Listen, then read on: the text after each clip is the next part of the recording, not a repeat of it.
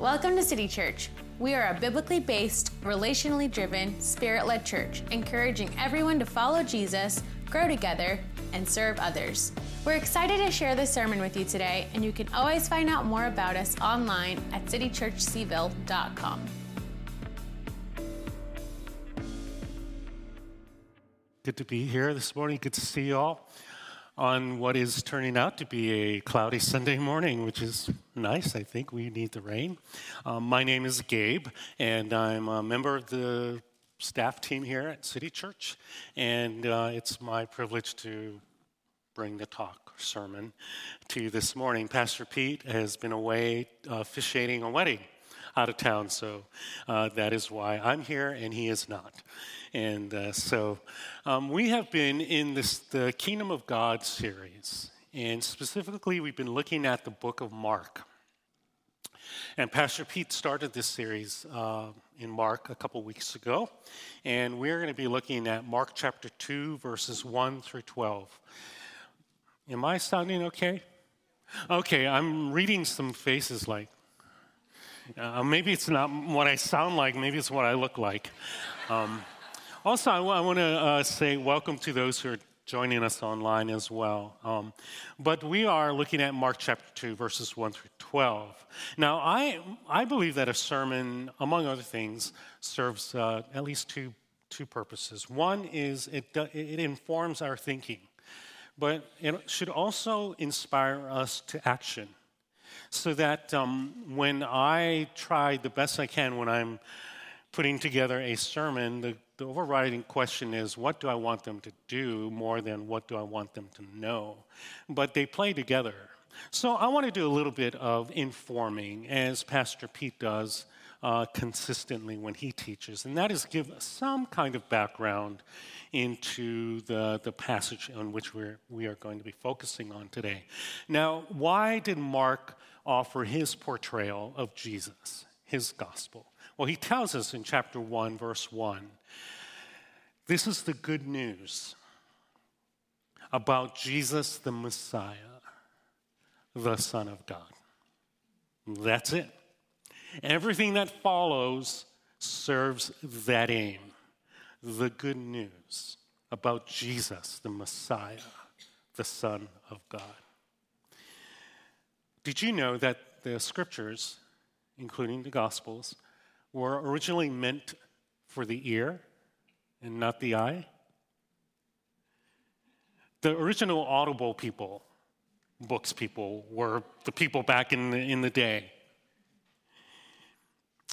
And as such, the authors, the composers of the scriptures, put together their books, their gospels, their writings in such a way to enhance the memory of the stories. They might use things like repetition of words and phrases and symbols and events. They will also arrange the stories in such a way to serve their agenda. Yes, they had an agenda, and that's okay. It's a good agenda.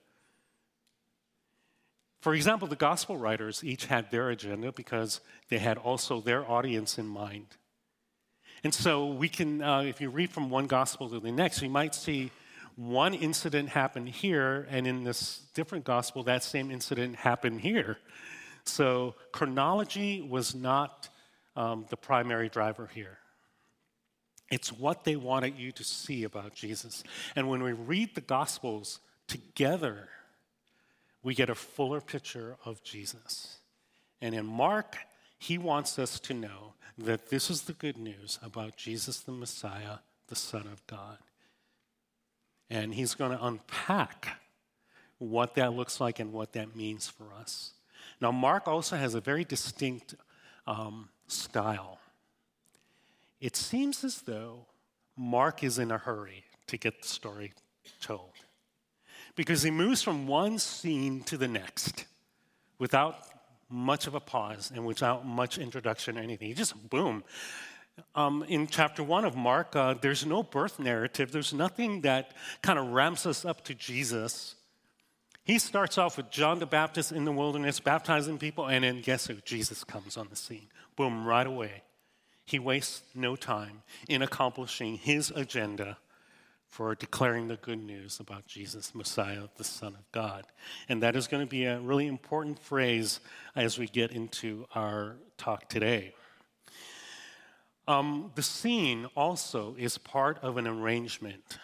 In chapters 2 through chapter 3, up until verse 6. This is part of the way that Mark is advancing his agenda. He's arranging the story. But he's also doing something called repetition here as well. And what he does, what we see repeated for Mark here, is the presence of conflict and opposition. There should be a visual behind me. Is there? Yes, thank you.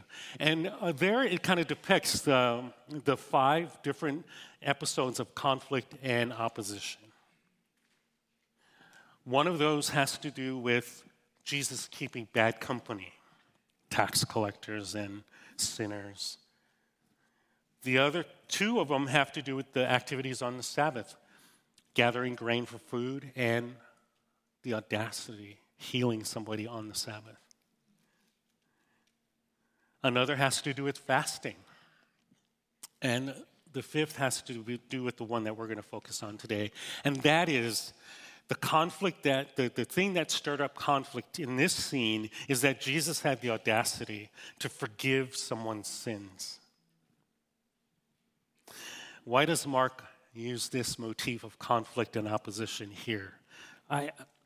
Could be many things, but I think, whenever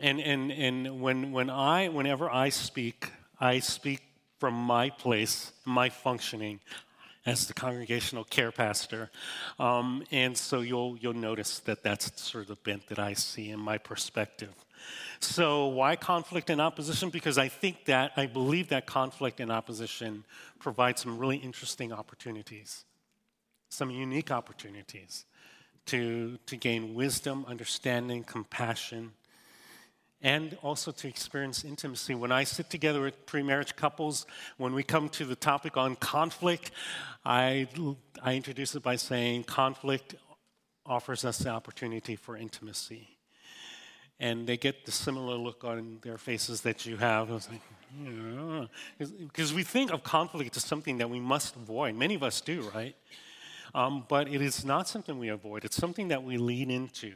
And if we're responsive to conflict in a healthy way, then we will experience intimacy. Why intimacy? Because conflict presents the opportunity for us to step into one another's shoes. Empathy.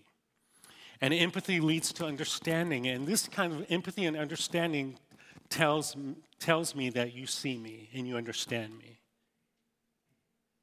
And that's a recipe for intimacy. So that's a benefit of conflict. Conflict here and in many places in the Gospels serves to emphasize who Jesus is, what he's saying, and the meaningfulness of the work that he has come to do.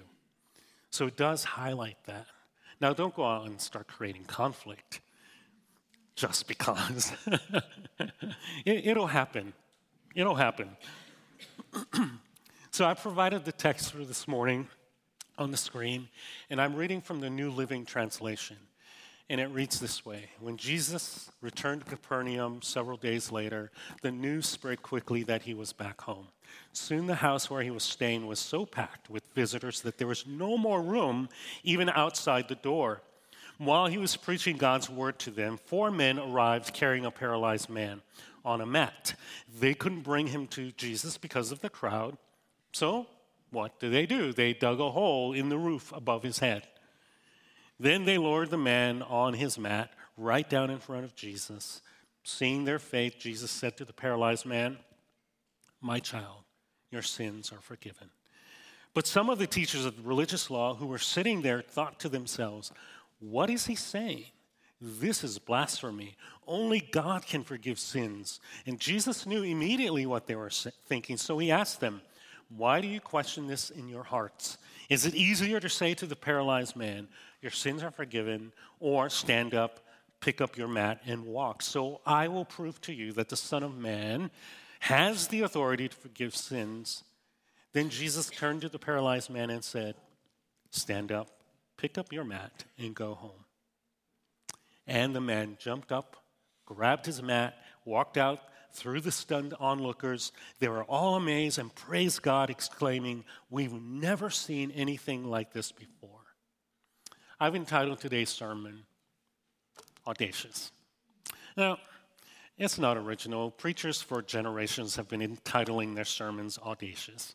Audacious hope, audacious faith, audacious love, whatever.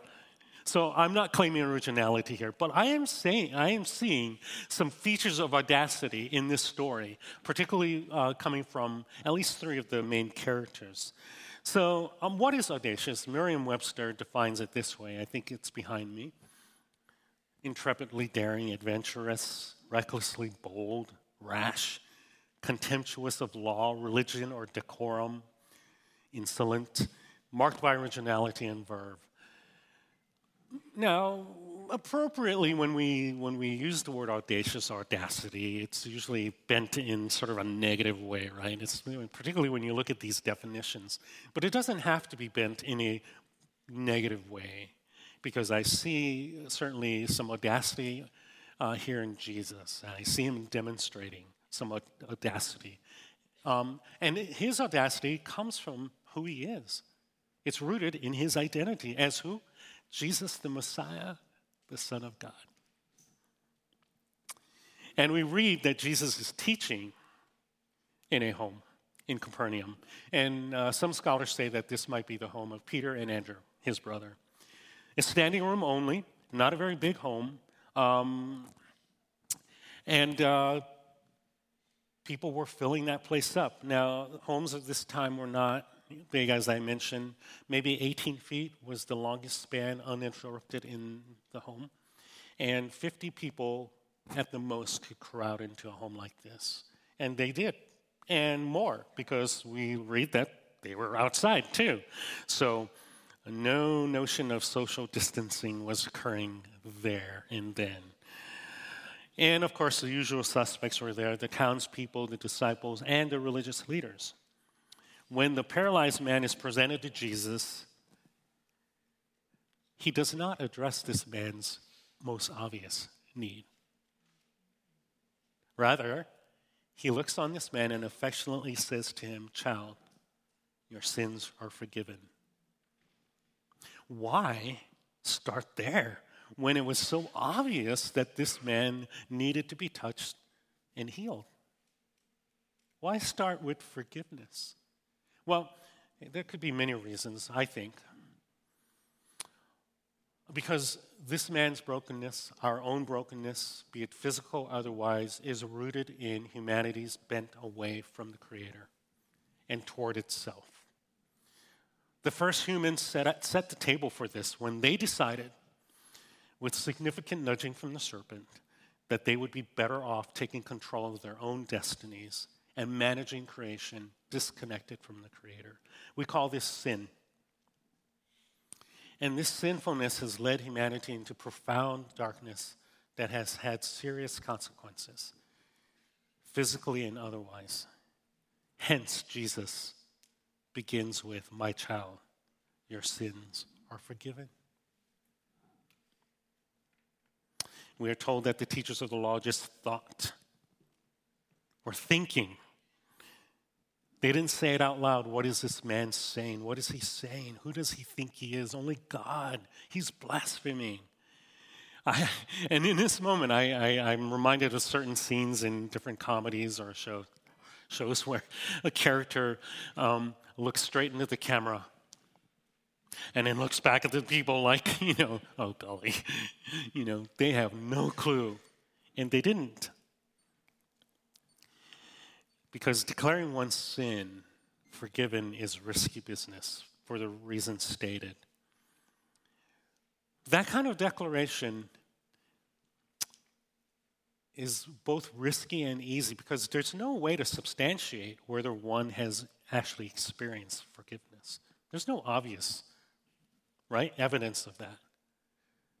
And it's certainly easy for them to condemn Jesus for saying that because, again, there's no evidence. Unless, and Jesus goes in for the proverbial kill. and says, "So I will prove to you that the Son of Man has the authority to forgive sins." And he tells the man to stand up and go home. His authority to forgive sins is validated and substantiated by his ability to heal. I don't know what they were thinking after that, but he kind of outed the religious leaders because for whatever reason, they were not giving voice to their opposition. Maybe they were afraid. We see in other places where they were a little bit intimidated by the crowds, and this might have been the case there. Mark doesn't tell us, but I'm guessing that they didn't give expression to it verbally. But Jesus pointed, put his finger right on it and said, "You are thinking this." And then he substantiated his authority to forgive. He is the Messiah. Because Messiah, in Jewish thinking, was not God, was not deity. So Messiah even didn't have the authority to forgive sins.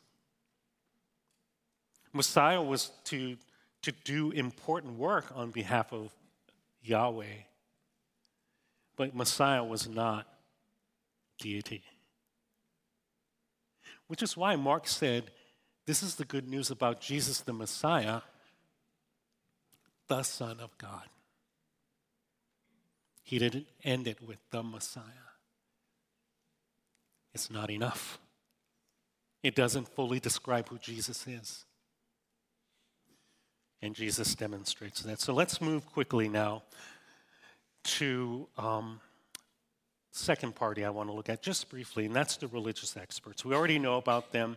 But listen, I want to be judiciously kind to the religious leaders. They were people that were deeply, deeply committed to the law, to the Torah, to the traditions.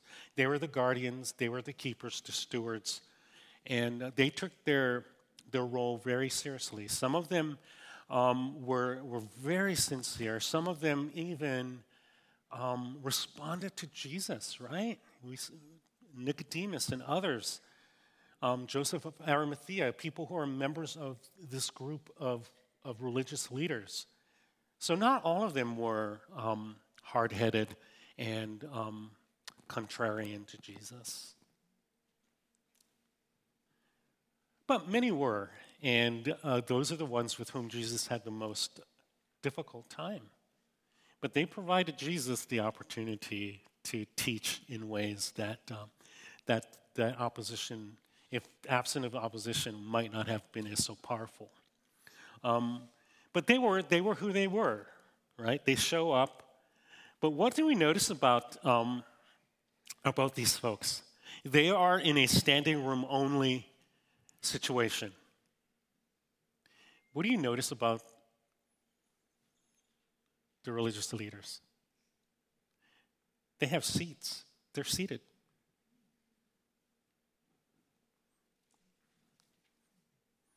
That suggests to me that they are people of privilege and that they're using it. They probably had front row seats. And people probably defer to them because of the consequential influence that they have on the Judeans' lives.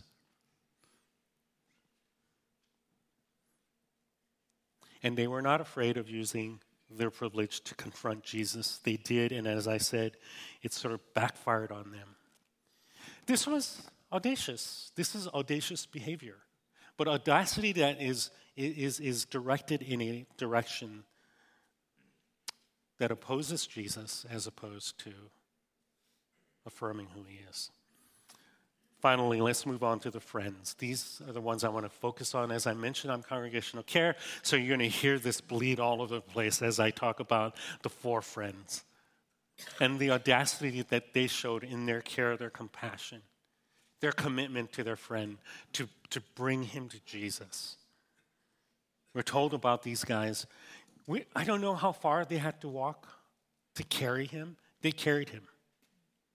I imagine it was not very close, because if they were closer than they were, they might have been there already.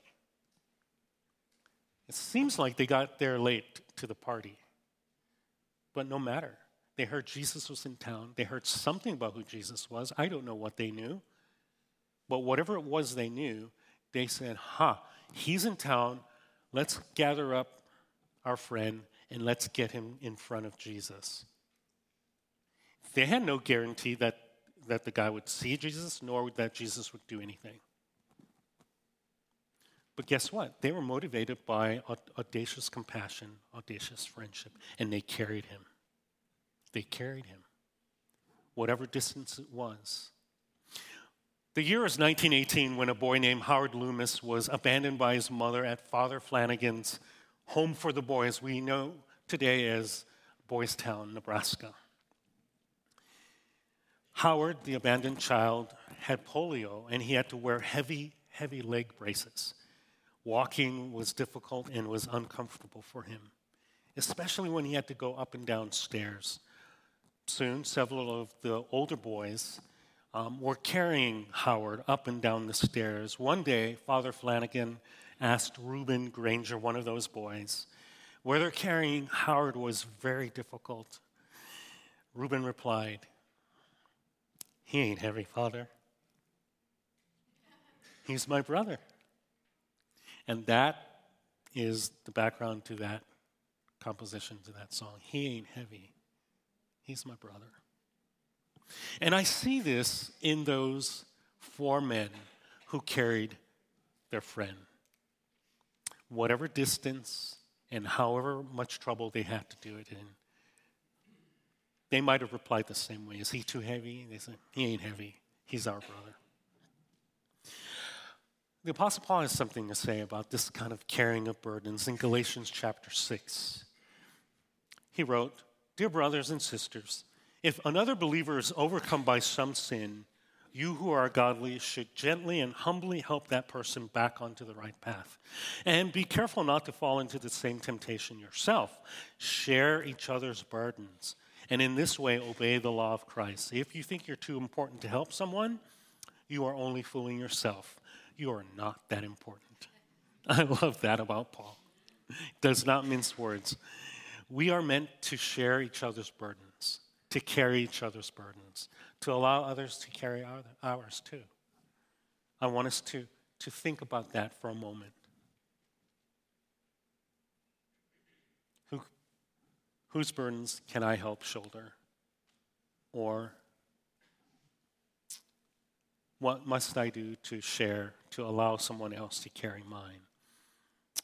One thing I like you to notice too is that these men were so committed to their friend that the crowds who made Jesus inaccessible to him was not going to discourage them or dissuade them from bringing Jesus, right? And the thing I want us to notice, and I don't want to be cute here, but it is a sermon, and sermons are often riddled with cuteness. That his friends were carriers, and the others were barriers. And I think it's important for us to decide, right? At moments like this, am I a carrier or am I a barrier to bringing people to Jesus so that they can receive what they need from him? Audacious friendship carries, and audacious friendship makes a way. We see that they not only carry him, they face the obstacle, but they're so committed that there's another way. And I would not have thought of it, but maybe it wasn't such a stretch for them. But let's take him up to the roof and dig a hole in it and lower him down right in front of Jesus. That was their solution. And that solution came about because they were persistent. I'm going to tell you that kind of persistence, that kind of caring, that kind of audacity makes a way. They carried him up those stairs, which are on the outside of the house. You might see probably, there it is. You see the stairs, and then this is actually a depiction of the story we're in. And so he's heavy. They're getting him up there. They dig through, And can you imagine being in the house and feeling the dirt? Kind of, what is going on up there? And irrespective of what people were thinking, they were focused on this need on behalf of their friend. This is pretty powerful, pretty audacious to be that committed. And my hope is for us to experience that kind of audacity as the Spirit of God works in us and through us, that we would move away from fear of carrying each other's burdens and doing what we can to a place where we just go for it. And his friends went for it. They didn't know what the outcome was, but guess what? Jesus noticed, and because of their faith, Jesus responded. He noted their faith, Mark tells us. That is connected to the consequences, to the outcome. May we be people who have that kind of audacity, that kind of faith, that kind of commitment to one another, that we will make a way for people to come to see Jesus. I want to highlight a couple of opportunities that we have here at City Church. One of them is Alpha. You've heard a lot about it, and Pastor Blake is the one to whom we can talk and be informed about Alpha, but I love Alpha. Alpha is really about you bringing people who have not ever been introduced to Jesus to come and be introduced to him. And it's an opportunity for us to make a way for these people to come into that relationship with Christ.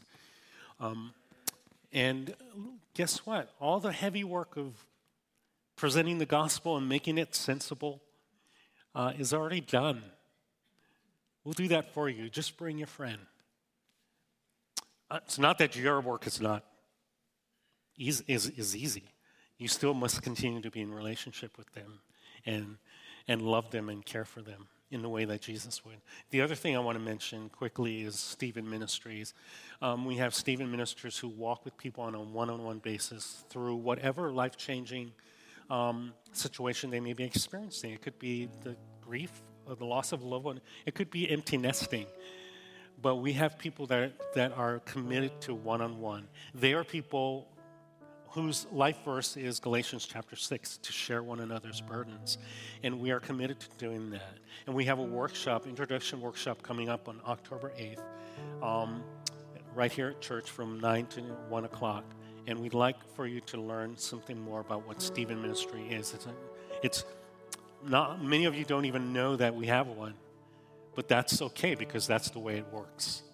It's behind the scenes, but people are being touched their lives.